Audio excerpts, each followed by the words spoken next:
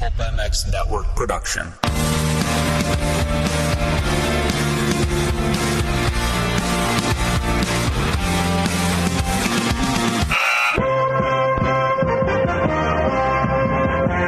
Welcome to the Pulp Hockey Show with Steve Mathis.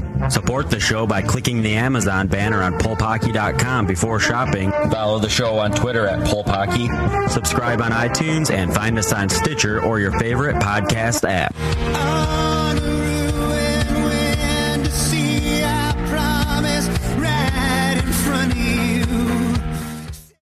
Welcome, everybody, to the Pulp Hockey Podcast Show. Thank you for listening. Appreciate it. Ferraro20 is the code to save you 20% at 2under.com. The number 2, UNDR. The best men's underwear out there. Check them out, 2under.com. And, of course, Amazon, the Amazon banner on pulphockey.com. Click on that, go to Amazon, make a purchase. We get a small slice of that, and we appreciate it. And thanks for listening. Give us a review on iTunes. Check it out on Stitcher and everything else. And also, too, like I said, pulphockey.com. You can get it on there. With me on the line, a guy that played almost 1,000 games in the league, 500 points. Has an NHL record to this day, and one of the faster skaters back in the day, and former Winnipeg Jet, Minnesota North Star, Nordique, Ottawa Senator, Doug Smail. Doug, thank you for doing this. Appreciate it.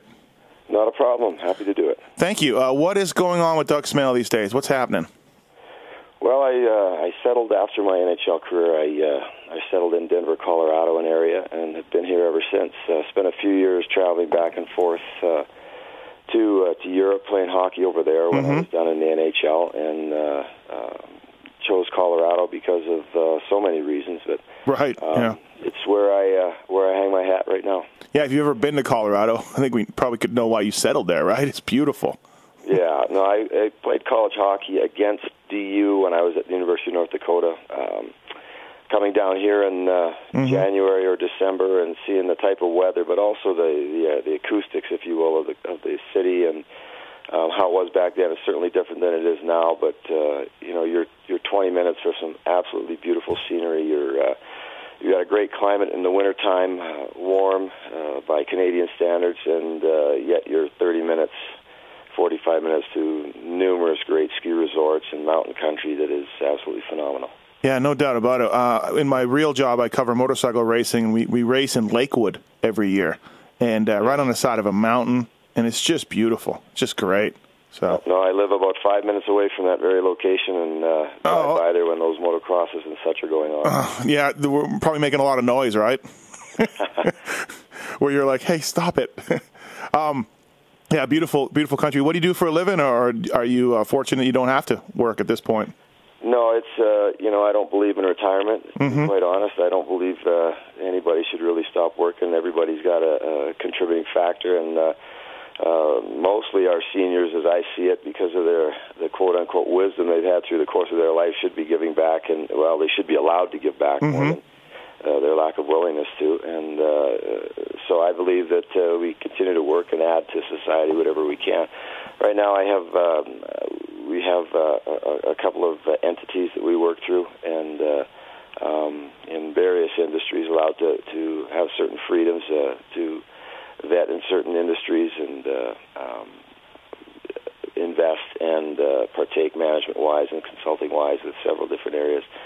We accrue certain assets through those entities, and also involved with youth hockey down here in a couple of organizations where I spend a good amount of time coaching and developing young hockey players. Yeah, so I was going to say, so you still get on the ice? Yeah, quite a bit actually. Right. More of my time is probably spent doing that than the work-related areas. Just have certain freedom to do that, and sure. With a couple of organizations that have been really good to me and my family, and just love being on the ice with the kids, and that environment will never fail. You still got those wheels, Doug? You still able to? Absolutely not.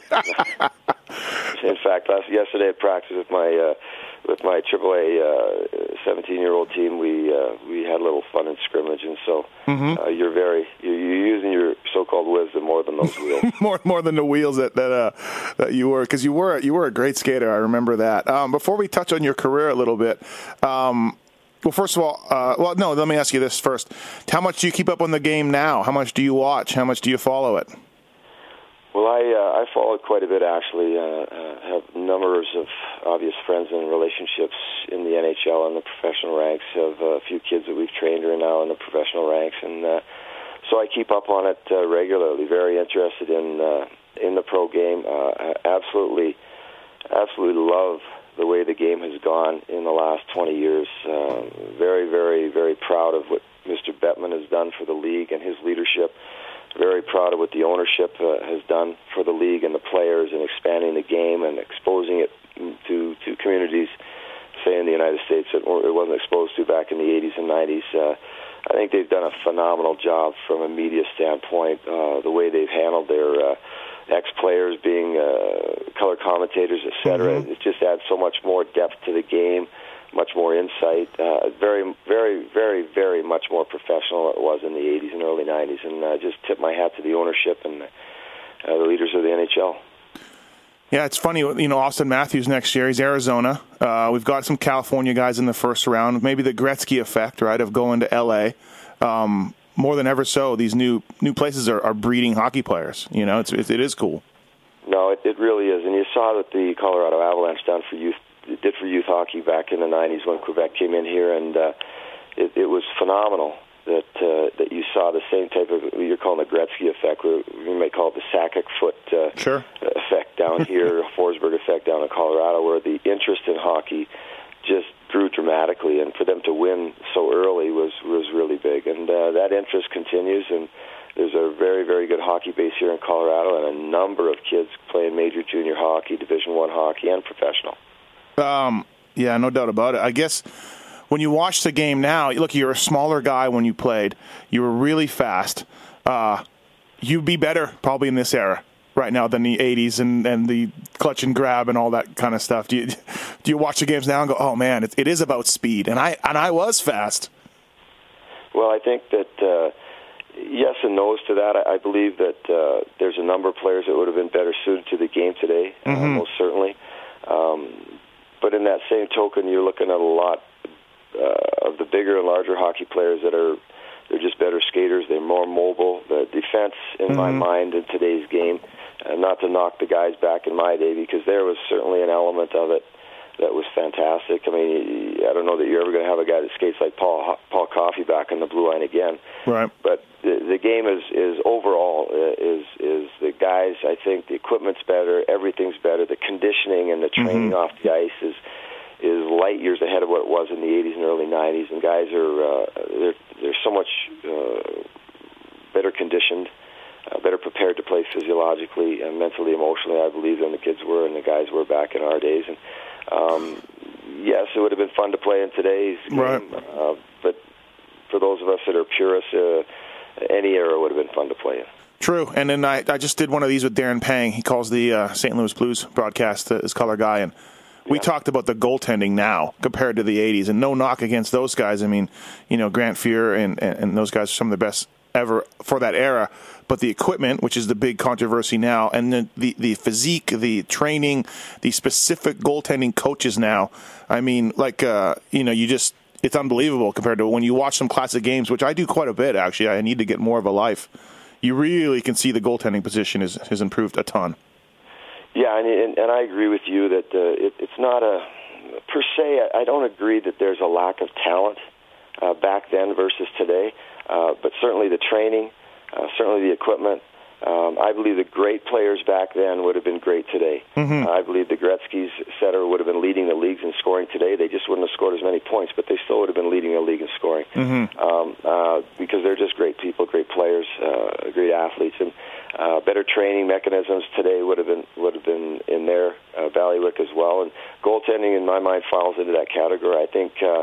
To me, he's proven it by his career, and Patrick Roy was probably one of the greatest goaltenders of all time in my mind, simply because he was in the era with poor equipment, different styles of goaltending, and he adapted so well to being more of a reaction goalie to an angles goalie and compensating for the sticks, the play, the equipment, everything, and he really adapted to the new form of game through his career.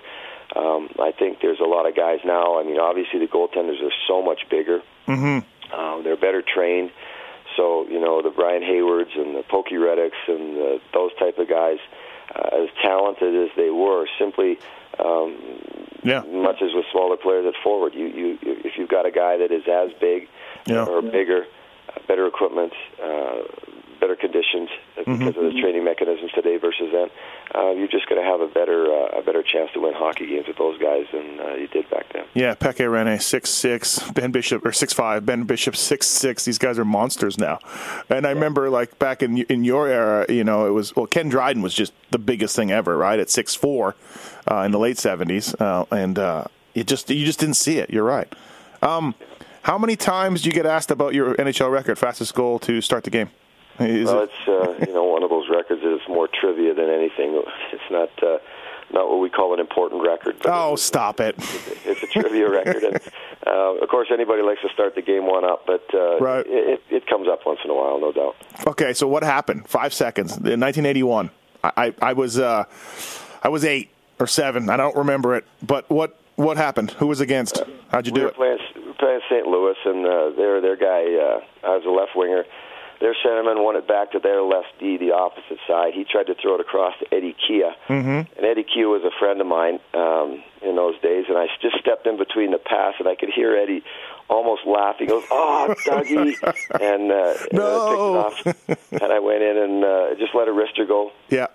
Off the left side, the goalie, I think, was Paul Skidmore. He got a piece of it with his glove, and I've always said if anybody else had been shooting, it would have been 3 seconds instead of 5. Yeah, Trottier McGillney tied you, which I did. I remember when McGillney did it. I remember him tying you because I just, being a Winnipeg guy, it's cool that, Doug Smail, Winnipeg Jet, held that record. So, hey, let's get into your career a little bit. So you grew up in Saskatchewan, it looks like. You go to UND, and then you put up some great points in college hockey, and you're a free agent.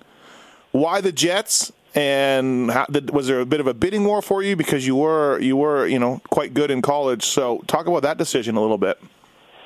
Well, it was there would be a modest bidding war. Actually, we had a dozen NHL teams offer us a contract. I boiled it down to 3 teams.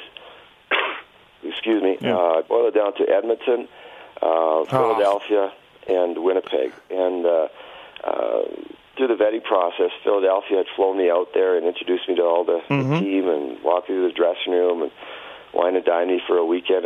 They're a very impressive organization, very classy organization. Glenn Sather in Edmonton did exactly the same thing and flew me up there and explained what they were building, who they had, their talent base, and where they felt they were going. And very, very impressive. Glenn Sather, one of my favorite hockey people in the world, just treated me like, that weekend I felt like I was a nephew. He treated me so well, and was just a great individual. And Winnipeg, I never was entertained by Winnipeg, but I felt it was a good fit for me simply because I felt I would play right away. Right. Philadelphia. They'd offered me a great contract, and in fact, dollar to dollar with a better contract, and I've hinged on that a lot of years, linking what have, could have, should have. But as it turned out, I believe that Winnipeg was the best decision simply because I believed in John Ferguson. I think through his career, it proved that he was, with him and his staff, were good in the fact that Winnipeg, let's face it, was probably the lowest budget in the NHL, but built an NHL Stanley Cup contender 3 times in the 80s. Really a contender that could have had a shot at it on the lowest budget in the NHL. So I think it bode well for me. I played in Philadelphia. My center iceman from college hockey was drafted by them, Mark Taylor. They went through a management change at year 3 of my NHL career. Oust like 70% of the players, and you don't want to be part of situations like that. Yep. Looking back, I think it was a good decision that I didn't go because new management brings in who they want. I felt John Ferguson would be there a long time, and that I felt like I was wanted. I felt like I would get my due. Right. Edmonton, it was something I couldn't put a finger on. As much as I felt a unique relationship just for that brief moment with Glenn Sather. He wasn't the biggest guy in the world either, and yet had to play through the toughest era of hockey at his size. And he understood what he was building, and it just boiled down to a gut feeling about Winnipeg, and looking back, would I made the same decision? Probably, but with maybe a few reservations.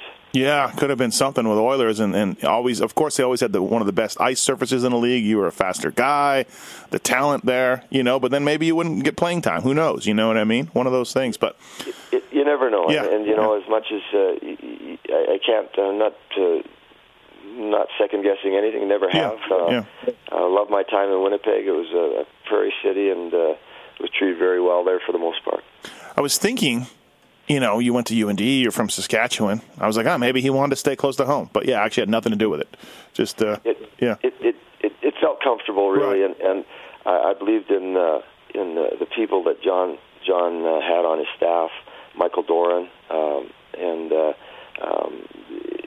there were some things about building an NHL team that, being a young player, I didn't completely understand at the time. And in a lot of ways, I believe John's hands, he basically handcuffed in a number of things. And the economics are what they are. You really can't fault ownership. You can't fault anything. It's just what it is. Yeah. Were you always one of the quicker guys the whole time growing up, playing, midget and junior hockey and college hockey and all that? Were you always just like one of the faster guys? I think I had an element of speed, but it started. I started working a little bit more on it in my, later years of my later teen years. Mm-hmm. Not a lot, though. We didn't do a lot of training. It just was something that I had two parents that were athletes, mm-hmm. and I was at the University of North Dakota, and where I got to be known more of a speed guy.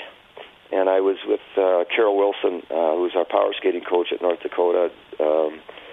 And she didn't talk to me for about 5 weeks about my skating. Okay.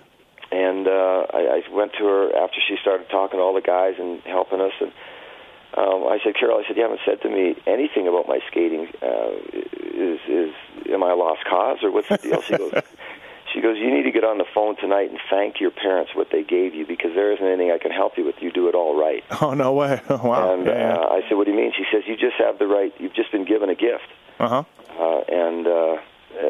So I took that to heart and literally called my folks, who were both great athletes as younger people, and they give you certain genes that it's inheritance, not arrogance. Yeah, really, right? I just...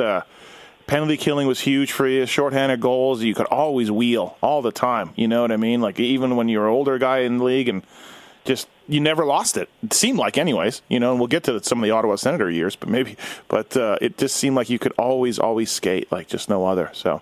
Well, it's I do a lot of training of young athletes now, and I tell the 6'4" guys and 6'3" guys, look at. A lot of these plyometrics are a lot easier for us smaller guys to do than you bigger guys. So, yeah. Which is true. It's true always. It's true always. First year in Winnipeg, you only played 30 games. Broke your jaw, I think. I did some research. And then it was a rough year. It was rough, wasn't it? Like, obviously, the WHA had taken them in, and most of these teams got stripped of a lot of their great players, and it was kind of almost like expansion team a little bit. But what was it like that first year? Well, it was a tough year, but those of us that were young, and we lost about 20 games, I believe 20 or 25 games, somewhere in that era, by a goal. Mm-hmm. And Tommy McVie and the rest of the coaching staff at the time would throw us young guys in critical parts of the game. And I know I only played 30, but Donnie Spring, Mo Manta, Davey Christian, Dave Babbage, and you get thrown into critical parts of games where if you've used some of the guys that were there the year before and had kept them there, you're probably going to win 15 more games that year, maybe 20, just because of the maturity factor. But they were throwing us right to the fire, and it was tough. Right. Would have been tough being a veteran on that team, as it was for us in Ottawa, 13 years later. Yeah, but, exactly. It was difficult, and as far as the injuries go, a couple of freak injuries. Certainly a rough and tumble one injury, but it kept me out of the hockey game for a while, and it was frustrating because I had started to establish. As a young player, you want to establish yourself, and I was always an offensive player in junior and college hockey, but in the pro, they're going to give you a little bit of rope and hope you literally can expand on what you did as an amateur. And really, my first year really started to get some of that rolling in the last 15 games of my thing, picking up points, showing what I could do, looking like I was going to get a sniff on the power play, and the injuries stopped that establishment of those types of parts of the game. But it is what it is, and next year Tommy Watt came in and had his agenda. Yeah, and first NHL goal, what do you remember about it? Who was against? It was against Washington on the road. Just a quick pass and a quick shot. Nothing real fancy. Again, the equipment wasn't very big back then. Hey, but the good news about not doing so well is you got Howard Chuck, right? He comes in. Immediately, are you like, wow, this kid, check him out? Like he said, I think it was the NHL record at the time for points for a rookie. Pretty amazing guy. No, Dale was, he was very competent and confident, and he definitely not an arrogant player at all. But even as a young kid, he had lots of confidence. And, I think, to me, probably one of the most underrated stars that the league has ever seen is Dale Hawerchuk, simply because of, Winnipeg. Again, no offense to the city, but it was Winnipeg, and it didn't get the media attention, didn't get all the stuff. But if he's in another center, he's going to have a lot more attention, as good a hockey player was. And his capabilities, of his vision and his hands, his passing capabilities were phenomenal. And he could find guys, and also good around the net as well. So, yeah, a great pickup for the club. Yeah, and guys I've talked to said, like you said, you mentioned too, like not arrogant, really nice guy, like a good dude. Yeah, no, he's he's not going to separate himself. He doesn't have an air of arrogance, and sport and every industry in the world, and you get the management of different areas of the world, and you'll see that arrogance. And unfortunate as it is, it's there. Yet Dale always composed himself well, whether it was in the dressing room with the boys on the road, or with the media and the fans. He's a real guy. Looking back, like again, I grew up in Winnipeg, so followed these teams. Although I'm a Maple Leaf fan, but I still went to a lot of games. It was like a cycle of kind of one good year, one bad year, some really good teams in there. But of course, you had the Flames and the Oilers, who were incredible. One year, the Oilers finished first, and Flames finished third, or maybe I got that the other way. And Jets were fifth overall. Barry Long came in. I remember he was really good. And then the next year, it would go sour, and then he was gone. Then another coach would come in, and it was really a rock up and down a little bit throughout those kind of mid-'80s. Some really good teams, but then could never sustain it. Well, I think that if you look back at the management side and John Ferguson, Michael Doran, who was John's right-hand man, was killed in a car accident, and that certainly left a big gaping hole in I believe, would be John's vision, if you will, for growing the team from that point. I think in the first 5 years, you watched the team methodically grow into a Stanley Cup contender. And then that happened, and we're talking about the David Babbage trade, et cetera, and different pieces started to be lost and changed, and the coaching, it was all, look, would we have 10 coaches in 10 years or something like that? I mean, it was coaches and goaltenders. It wasn't a very safe position in Winnipeg, and so those are two critical pieces. You want to have a steady hand on the helm, and there was always an adjustment for a new coach too. Regardless of it being the NHL, coaches would come in and they wouldn't know who all the players were. I mean, they'd know them, but they didn't know their specialties, their specifics, what they could do. They'd know roughly, but they had to learn their players, and they're always going to want to bring 2 or 3 of their own guys, maybe 5. And so there was a constant adjustment period, and so you'd have that. And again, you've got a low budget team in the National Hockey League that couldn't sustain the economic growth of salaries that just grows with success. And so those are adjustments that always had to be made. And saying they weren't there would be basically putting your head in the sand. It's all part of professional sport. So it's just the way it was. I remember Paul McLean, Brian Mullen played on Dale's line. I don't remember you getting too many shots up there.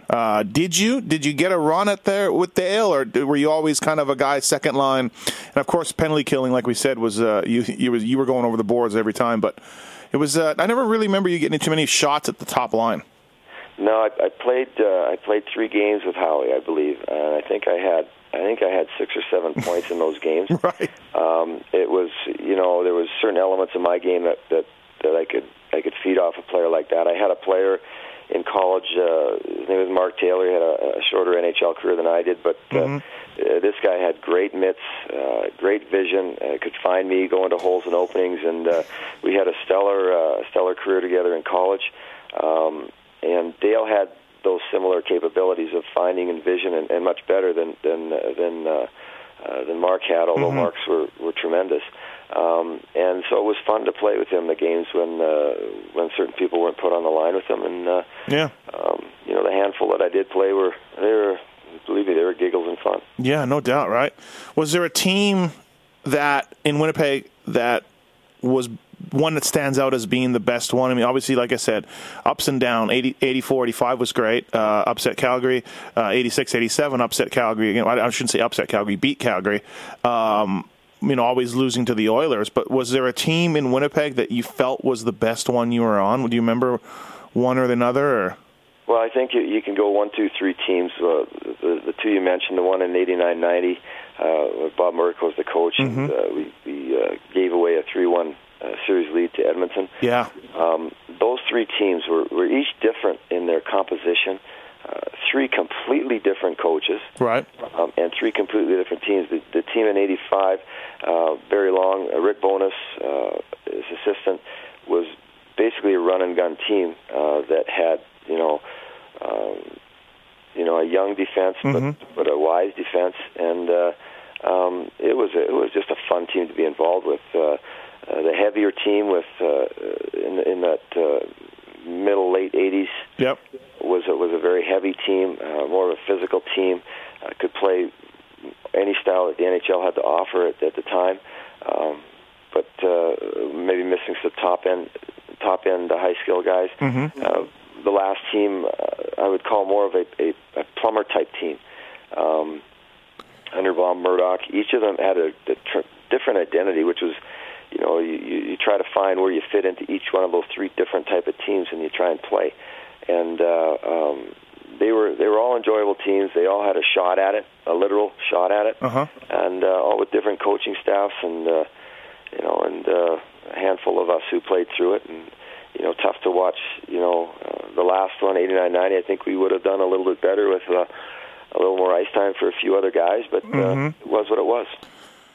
Also, too, like you mentioned, you touched on no disrespect to Hayward, Pokey the Bandit, or even Asenza, but they got, those guys couldn't sustain greatness for any length of time. It seemed like and again, this is just a guy on the couch, right? But it seemed like our goalies Winnipeg goalies couldn't make a stop necessarily.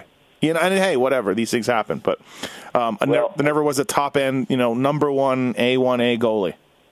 Yeah, it's tough to not be a teammate of those guys and not defend them, and which is what I'm going to do right now. Yeah, no. Like I said, they were all good in their own right, and they all had a great element of talent. But again, you're talking about use the term juggernaut in, say, Edmonton, where there was a team that could just come at you and come at you and come at you, and the ability for them to create scoring chances. And these were guys that could finish. I remember one particular game we went into Edmonton. I think the shots were 48-18 for us. Just totally dominated the hockey game. But the scoring chances, they had 5, we had 16. They scored on all 5 of their scoring chances. We scored on 3 of ours. Yeah. And so the element of talent going against those goaltenders you're talking about was difficult to defend at times, because the scoring chances, they were just able to finish them. And nothing against the goaltenders, but kudos to the talent that they had to go against. What was it like going against those Oiler teams? You hop over the boards, Curry, Gretzky, Coffey, Anderson, Messier. What was it like? And obviously, I was going to ask you about Gretzky versus Lemieux, but I'm thinking you're thinking to say Gretzky. You saw him a whole lot more.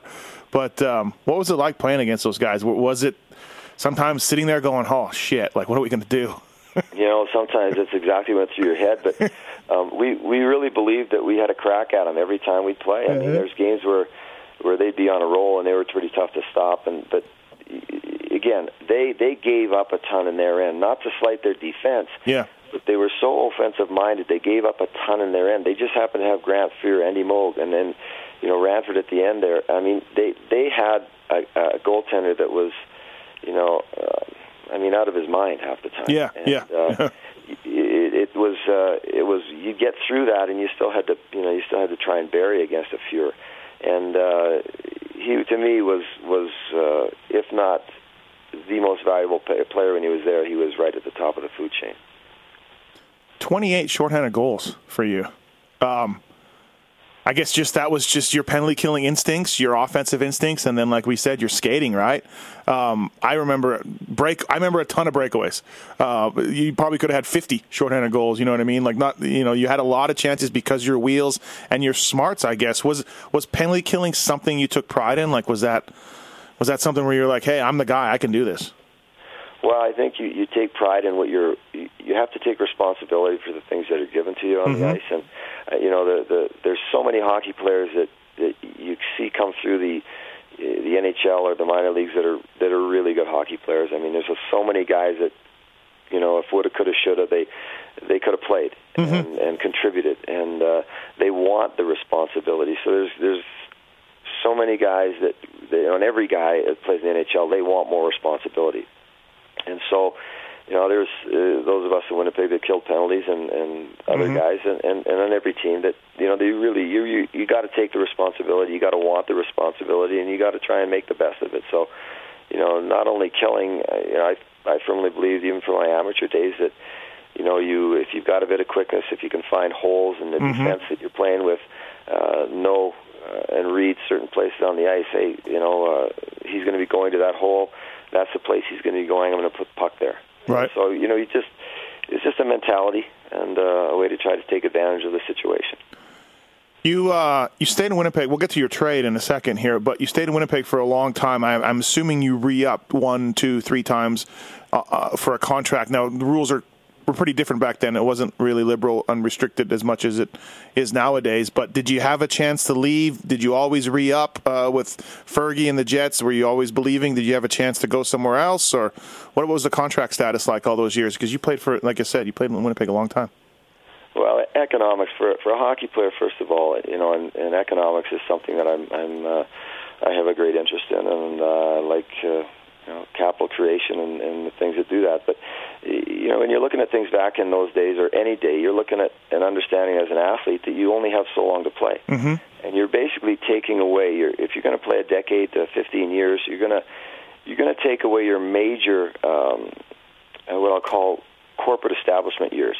Let's face it, out of college, a person going into corporate America or corporate Canada is going to spend their 20s and mostly their 30s establishing themselves where their big money and their earning in corporate America or Canada is going to start coming in their late 30s, early 40s. And as a hockey player, you're giving up that establishment time. And so you want to make the most you can. So contract is very important to all the guys. And Canada and its revenue policies, its taxation policies, was and to this day to me is still absolutely brutal. Yeah, it is. And people would always say if you would want an economic benefit somewhere else, it just wasn't right as an athlete. You should want to stay there. Well, they're completely wrong because you only have so many earning years. So those things were always a concern. We were, guys, you're always trying to leverage the ownership and with the management for whether it be deferred compensation or those type of things to just help you retain more of your earned income. And believe me, that was always a concern for every hockey player. Right. The demonstrative difference in the 80s of playing hockey in the U.S. versus Canada financially was ridiculous. And so those were concerns that everybody had. And so you're just trying to leverage well. And the government of Canada in the 80s took away some of the benefits for athletes and artists, which was, in my mind, very, very foolish for them to do for their own income basis. But they did it, and it hurt tremendously the athletes and the artists in Canada in those years. So sitting across from Fergie trying to pound out a deal, him yelling at you, cigar in his mouth. must have been pretty. Did you have an agent? Obviously, I guess. But I had an agent, but I talked to John directly, and did you? Yeah. And went through some things, and had actually even done an economic study and compared 6 cities in the U.S. versus playing in Winnipeg at the time in the mid '80s. Oh, he probably loved that. Oh no, it was. Oh yeah, his face was red when I showed him. That's what I'm saying. It was almost a thesis. The document was so detailed, and it proved the living cost of living, consumer price indexes, and exchange rates and taxation rates, right down to the cost of toothpaste. And it wasn't just something that those guys could handle in those days, I believe, because they knew it was there, but it just wasn't going to help the situations because they didn't have the capital to give the players. Fergie's like, you and your college education, beat it. I was social psychology, and it was pre-law and stuff, but it wasn't finance. But I had an interest there, so it was interesting. But it was you're just banging your head against the wall. When Fergie got fired, Mike Smith came in, and this was near the end of your Jets career. But he was a different dude, huh? He had some different ideas. He just seemed like that way, anyways, from a guy who just lived there. Well, I actually, as different as Mike Smith and John Ferguson were, I liked both men. Yeah, you got along with them? Yep. I got along with him. I thought Mike Smith was probably one of the most cerebral hockey men I've ever met. Yeah. And I believe probably ahead of his time as far as the Euro integration and the way the game had to be played, and terribly, terribly bright hockey guy. And I liked him. Yep. And but to talk about two different philosophies, the way the game is played and players, and if you're a hockey player, converging between those two management systems, boy, you've got to have your head on. Right. All-Star game in 90. 25 goals that year, 49 points, 79 games. Where was it, and what was that experience like? Well, it was in Pittsburgh, and it was Tommy Steen's positions. He had earned the right to play there, but he got injured, and Mike Smith asked me if I wanted to go, and I said I'd be happy to take Tommy's place. So sure. The nice thing about going there, Tommy Watt, who was one of the coaches there, he came right up to me when I walked in the dressing room, and he said, "Dougie, it's so good to see you here. You should have been here a bunch of times." Oh, that's cool. And that was a nice compliment to come from him, and but it was just a thrill. Good fun. Pittsburgh, we got shellacked by Lemieux's team, and shocking, right? Yeah. But it was all good. It was a great experience. My dad, I got him to go down, and he didn't even want to come to one of the events with us at the time, and he just wanted to sit in the hotel and watch all the heroes that he had, the Jean Beliveaux and all those guys of that era who were at the hotel. He just wanted to walk and see them walking through the lobbies and everything, so he didn't want to hang out with his son. He wanted to see those guys. Yeah, right, exactly. Who'd you play on the line with? Do you remember? Yeah, I played on the line with Messier and Hull. Not so bad? No, it was pretty good. It would have been we got a couple of G's that game, but our line did, and obviously great talent, but let's face it, it was a game of shinny. Yeah, well, exactly right. It's worse nowadays. It's almost unwatchable now. The trade to Minnesota, I remember as a kid, I was pretty surprised. It kind of came out of nowhere. Again, this is a while ago, so maybe my memory is, maybe you were feuding or maybe it wasn't working out. I don't remember, but what was the circumstances behind it? I seem to remember it being a surprise, like I said, but were you expecting it? Did it come out of nowhere? And where were you when it happened and all that? Just at home. We were at home, and we had played a game the night before, and played and lost. And I had not had a great start to my season. Wasn't playing bad, but even for a quote unquote neutralizer or checker type guy that I was, there's certain numbers that are expected out of you, and they weren't there. So if I had a better start, they maybe might not have moved me, but. It was Winnipeg. It was struggling. The club was really struggling, and the club struggled. During that was what you'd call it kind of a transition year. They were. Yep. I think Mike looking to some younger players, and a lot of guys had been moved out in the 24 months. Yeah, Dale got traded, right? Yeah, it was a big shock. Yeah, you've got two of the best of their kind in the league, and Dale Hawerchuk and Laurie Boschman being moved out, and so obviously a youth movement going on, and notwithstanding, it was something that probably was going to happen at some point. Yeah, it was a big deal because you'd been there for so long, a little bit of a fan favorite. Everyone, I think you were a good, from the outside looking in, it was like, yeah, he's a good player, a good guy, and all that. And I remember it being like, there goes a guy, first Hawerchuk, now Smail. And it's like, oh, wow, So like you said, just changing of the guard a little bit. How was Minnesota? It was an interesting year. I knew shortly after I got there, they had some injuries, so they needed to find somebody to fill in a hole for a while. And played on a line with Neil Broughton and Gaetan Duchesne for a while, and we did very, very well. We're starting to pick up points, and we were there's some speed there too. Line yeah, for that team, and then it got some injuries back, and I found myself just watching a lot of games, which very uncomfortable. Never to watch games, and you just got a different system and a different mentality, but I was at a place in my life where I was not as energetic about the game for some reason. Right. I lost a little bit of the emotional energy for the game, and was looking to some way to get it back. And it was difficult in Minnesota once you saw what you were traded for. Yeah, really, right? Yeah, you've got a good point there. So that was the year they ran to the finals. Were you a scratch?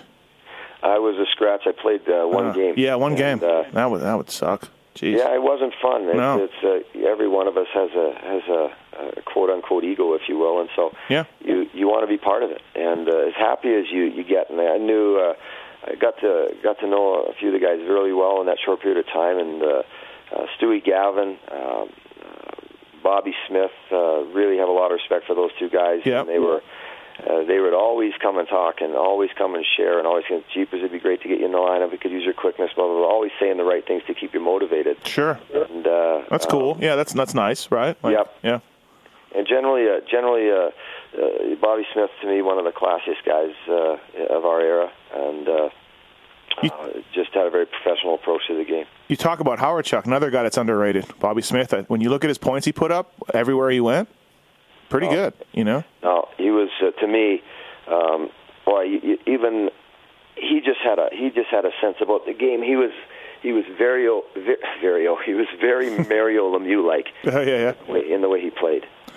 But you got out of that situation, signed as a free agent as Quebec. That was somebody wanted you, so that probably felt a lot better than, like you said, sitting on the sidelines in Minnesota, right? And this was Sundin, Sakic, Nolan, beginning of a powerhouse, kind of.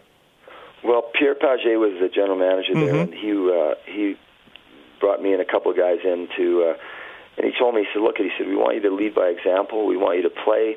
We want you to show them the habits, the game habits, the work ethic,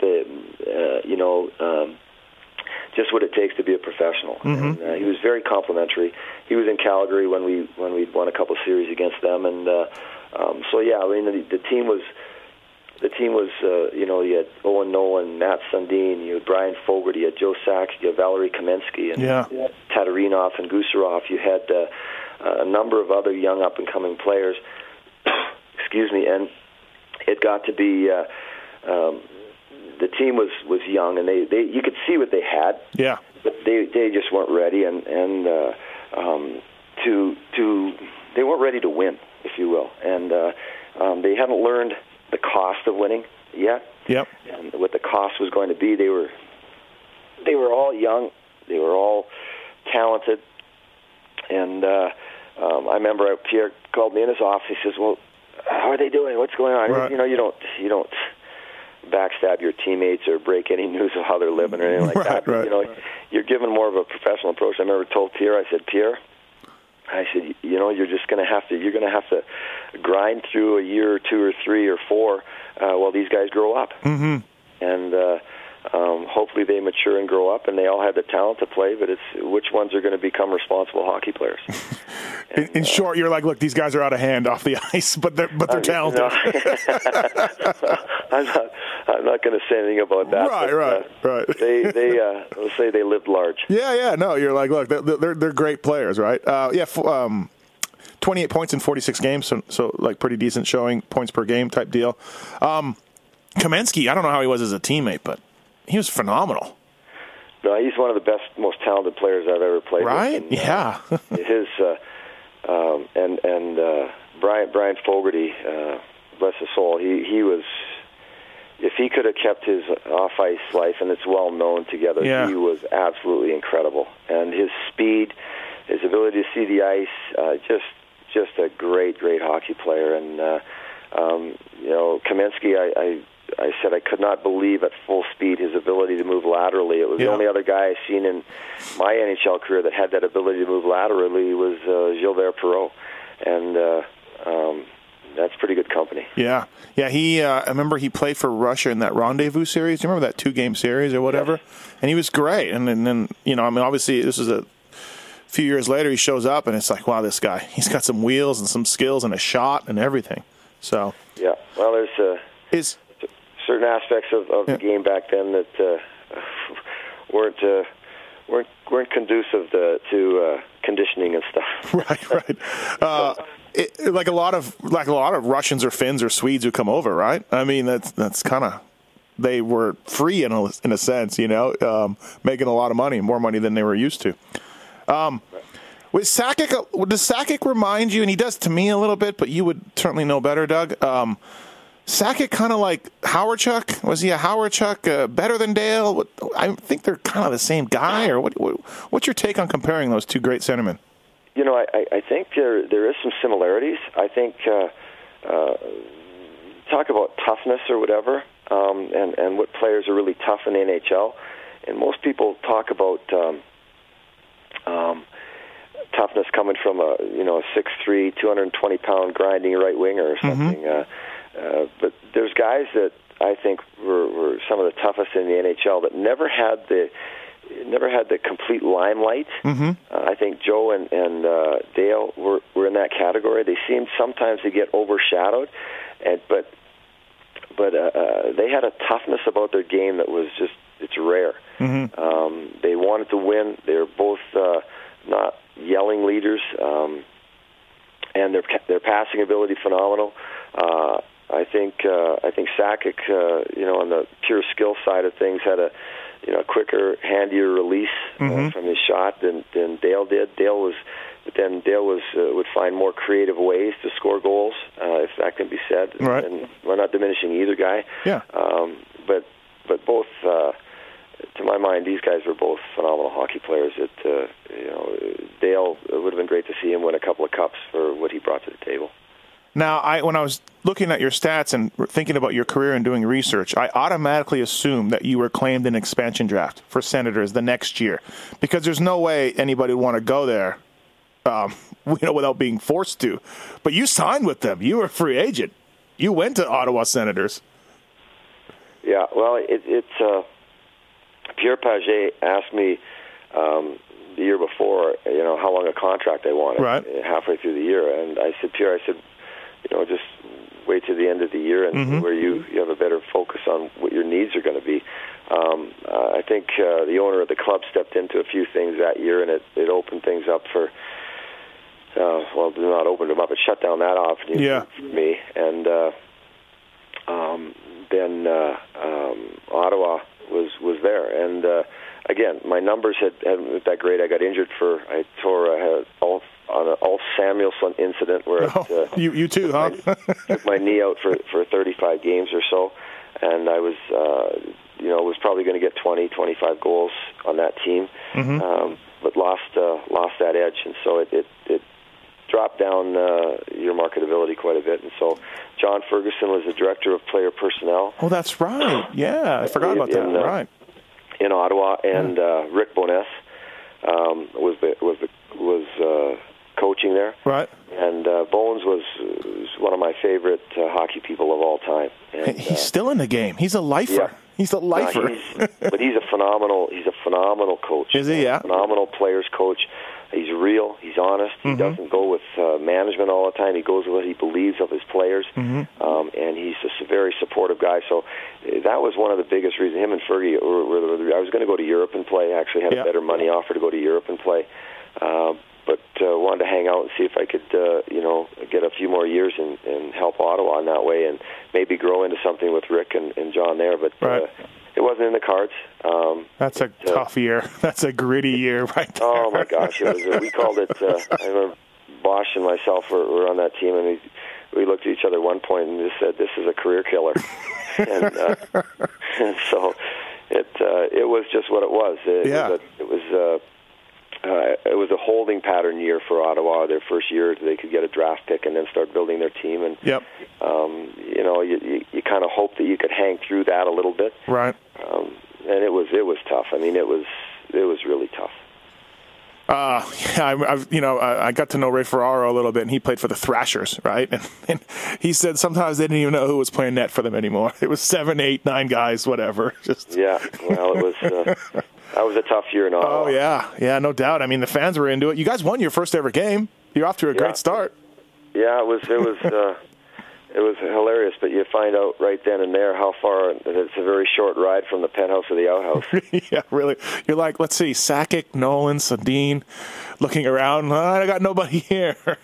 Yeah, it was, and the sad part was that to me, I mean, some of the older guys, Brad Marsh. That's right. Yeah. He's a warrior on the defense, and Boschman, everybody knows he's a warrior as a center iceman, and those guys' ice time got cut way back. Yeah, and it was very, very frustrating to watch that, because you wanted some kind of stability to have that, knowing that you've got some very responsible players in the lineup, at least a handful. Mm-hmm. And, that was tough. Looking through your career, even on some bad Jet teams, you were almost always a plus guy. And of course, nowadays we look at plus minus, and there's lots of debate about it. But regardless, you're a plus guy for most of your career, even, like I said, on some bad Jet teams. Minus 34 in Ottawa. You were just like, you guys couldn't do anything, right? Like, it was just one of those years, man. No, it was just bad. And, you just hang your head on you put your head down and just kind of go, you take a deep breath. It's almost like you're like, I'm trying. Yeah, and it's this cultural mojo that develops too, where sure, everybody kind of knows, but you don't say anything about it, just because it's not going to be. It's not in the stars. It's just not there. You just it's what it is. You understand that it was a very political year for the team to develop and get established for draft picks, and it really wasn't a year of true building. It was more of a holding pattern year. Well, you went from that and called it an NHL career. Did you have any offers, or was it off to Britain, England, which is, by the way, a weird move for, especially back then? It would be now. It was. I had talked to Bob Clark in Florida at the time, and really there wasn't anything coming across the plate. And I was been looking to Europe for a couple of years before, but it was a transition time. I was a little mentally fatigued from certain things in my personal life, and I went looking for a place where I could have fun. Sure. And had offers in Germany and Switzerland, more of the high-end leagues, and better offers money-wise. But I just wanted to go have some fun. And I actually was talking with Team Canada that year, and they said, we want you to come and play in the Olympics. We just want to. I said, well, I don't want to stay with the team for the year. I'd rather go over. I'll get in good shape. I'll get more ice time, start to get some fun back in the game. And then, we talked about joining the team a month before the Olympics and playing some games, getting into mojo. And I think they went without one left winger, and chose not to. That was kind of a. That would have been Lillehammer, right? 94. Yep. And they decided against it at the last minute, which didn't make me very happy. Yeah, bummer. I was probably playing and having more hand time with the puck than I'd had in 10 years, and was in great shape and was excited. But anyway, it was what it was, and I had a heck of a fun time over there. Met some fabulous people. It was just good fun. The game was the game again. I'm probably using skills I hadn't used in 10 years because the puck was on my stick so much. And you're redeveloping your game. So, dude, you were Gretzky, 74 goals in 53 games, 169 points. Yeah, well, it was what it was. There was probably 4 or 5 teams in the league that were real quality, and then the other ones there was a big fall off. So you're looking at your line mate in the second period after you had 5 points going. Let's let the other kids play now. Yeah, really. Oh, were you the best guy by far? Was there other NHL guys there, or what was it? There was one kid that played a few games in the NHL with the Rangers, a guy by the name of Mark Morrison, who's helping coach in the American League now. He was a really good hockey player. Yep. He was $145, my same height as me. Yeah. Played in Italy and Germany in the leagues over there for 10 years, and very good talent, good skater, good talent. But because of his size and he was like half of me. Strength-wise, but it was him and I, and we tag teamed it pretty good. And like you said, you turned down a little bit money and a little bit better money and some maybe better quality leagues, but you had a lot of fun. So that's to be said something. But what were the rinks like? Were they NHL size or international size? Yeah, both. Okay. Some were smaller than NHL. I mean, some were smaller than NHL. Yeah. Oh, they were rinks built in the 1940s after the Second World War. I remember one rink we went into, and this was classic slap shot. Mark Morrison, in fact, we were driving on the bus to one of the games, and I turned around, I'd sit at the front of the bus, and I turned around, looked at him, and he was staring at me. I said, "What are you looking at?" And he just says, "I'm just trying to wonder what the heck is going through your head going to these places." And I looked at him, I started laughing. I said, "You know what?" I said, "I'm taking videos everywhere I go with my video camera because this has just been a blast." There's the way through the season, and I mean, we'd go into places in Lower England, and we'd find a little Indian restaurant, and we'd go in and we'd have food cooked after a game. We'd stay there till 3:30 in the morning, talking with the locals and having a glass of wine and just having more food cooked, and it was just a blast. We did that stuff all year long. Yeah, really, huh? Just phenomenal stuff. And but I remember driving to this rink, and the start of the game, we had to go around with the butt ends of our sticks on the dasher board, and back behind our net where the nails were popping up. And so we'd pound those nails down with the butts of our sticks so the defensemen wouldn't rip their forearms up where they were placing themselves on the boards. But yeah, it was a classic. I mean, it was classic slapshot hockey. 2 years ago, you were in the NHL making money and, the bright lights and signing autographs and everything. Well, I guess you're still signing autographs, but you're like, no, man, now I'm hitting down nails with my stick. It was. But like you said, you had fun. Yeah. It was just the purity of the game. Mm-hmm. And it was, I remember sitting outside. We made it to the Final Four that year, and we're playing in Wembley. And in the Wembley Arena, and we got beaten out. And I remember at the time, my wife at the time, she just knew, and I sat on a retaining wall because I was going to quit after that. And I ended up playing a couple half seasons over there, but she just left, and I just sat on a retaining wall outside that stadium, and it was sunny out. It was like 70 degrees in London in April, and you could hear the roar of the crowd inside of Wembley for the game that was going on at the time. I just sat there and reflected for about an hour on the past 14 years in my college career, and it was just kind of surreal and may sound kind of emotionally corny, but it was just a time of reflection that was pretty neat, sitting outside one of the most famous stadiums in Europe, listening to that crowd and thinking about hockey and smiling and just reflecting back on a lot of fun. Yeah, if you had told Doug Smail back in the late 70s, 14 years, and you're in England, and you sound like a guy who has an appreciation of history and the things that are going on in the world, and being able to do that for a living, you'd take it, right? You'd take it in a second. Terribly, terribly blessed and privileged to have played, and thinking of the people that you've had to meet from the different owners in the NHL to the management, to the players, to the fans, to the business associations, to it's still to this day. It is just, there's a stench of hockey around my home that is just. I have my daughter Ashley. She's my wife and I've been married 10 years, and Ashley is what people call stepdaughter, but she is the one of our children who wants every piece of my hockey career. Oh, yeah. She wants it all, and she is so passionate. And in fact, we were invited to go back to a 75th anniversary of the team I played for in Fife, Scotland, and my wife and Ashley came with, and to this celebrity game and touring Scotland. And, oh, wow. St. Andrews and all the places, and we just had such a hockey romantic time. It was phenomenal. Did you keep much memorabilia? Do you have much? Are you one of those guys that doesn't look back, or did you? No, you know what? I'm a forward-thinking guy, but I have a lot of boxes of stuff that are unpacked. My home isn't draped with hockey stuff.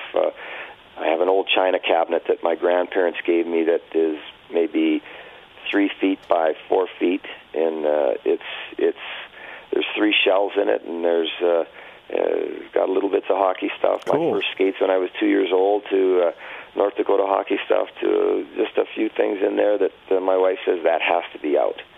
So that's what's there. How does that work for guys like you? Are you a Winnipeg Jet alumni, or are you a Phoenix Coyote alumni? How does that work? You'd have to ask the NHL that question. Yeah, like I wonder how. I don't know. I was going to ask you, if the current Winnipeg Jets, who are back, by the way, and you got to be happy about that, or at least a little bit. I don't know how that works. Whether technically, I'm a Coyote. Yeah, right. That's what I mean. Right. So, I don't know. They don't seem to do much though up in Winnipeg, from what I gather. Again, I live in Vegas now, but yeah. They don't seem to do much with guys like you, or I even asked Ray Neufeld the same question, so I don't know exactly what they're doing, but yeah, it's a bit, they have to establish their own identity with their franchise, right. And they've got tremendous ownership up there, and guys that are deeply involved in their players and their game. I mean, Mark Chipman's a phenomenal human being, and has done a great job with that franchise. Have you been back to see the new Jets? No, okay. I've not gone back and watched the game, but certainly went to their game against Colorado here last year. Oh, cool. Yeah. It was a good hockey game. All right, quick questions before we wrap this up. Doug Smail on the Pulp Hockey Podcast, and I thank you for your time, Doug. Best goal you ever scored? Is there one that stands out? Either best, biggest, something? Is there one? Not really. Okay. Unless there's a goal that contributes to the road to lifting that big cup.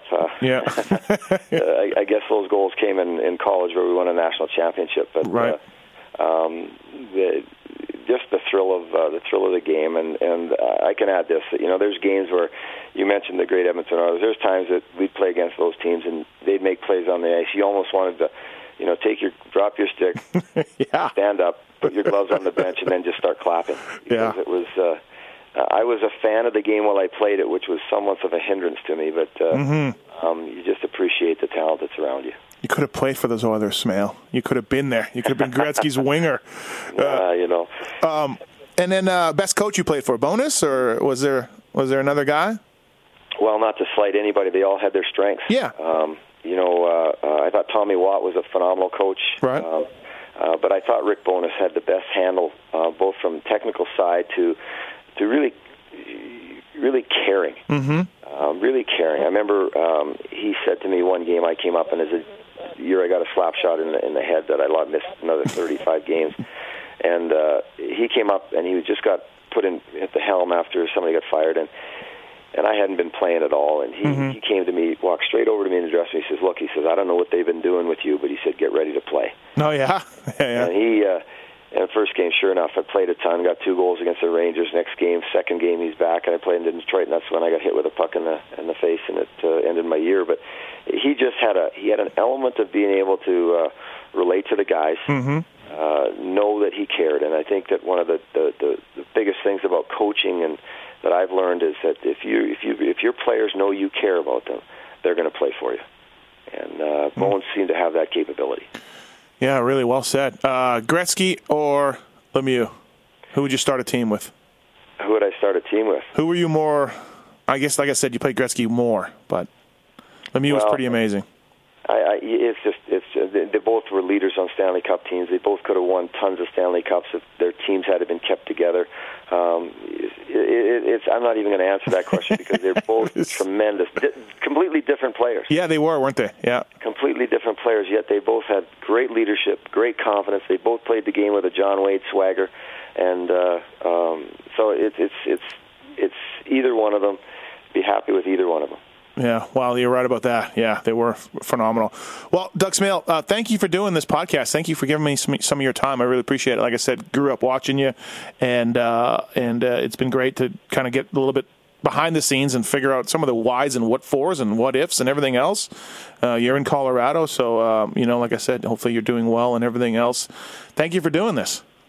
Appreciate it very much. Thank you. Thanks, Doug.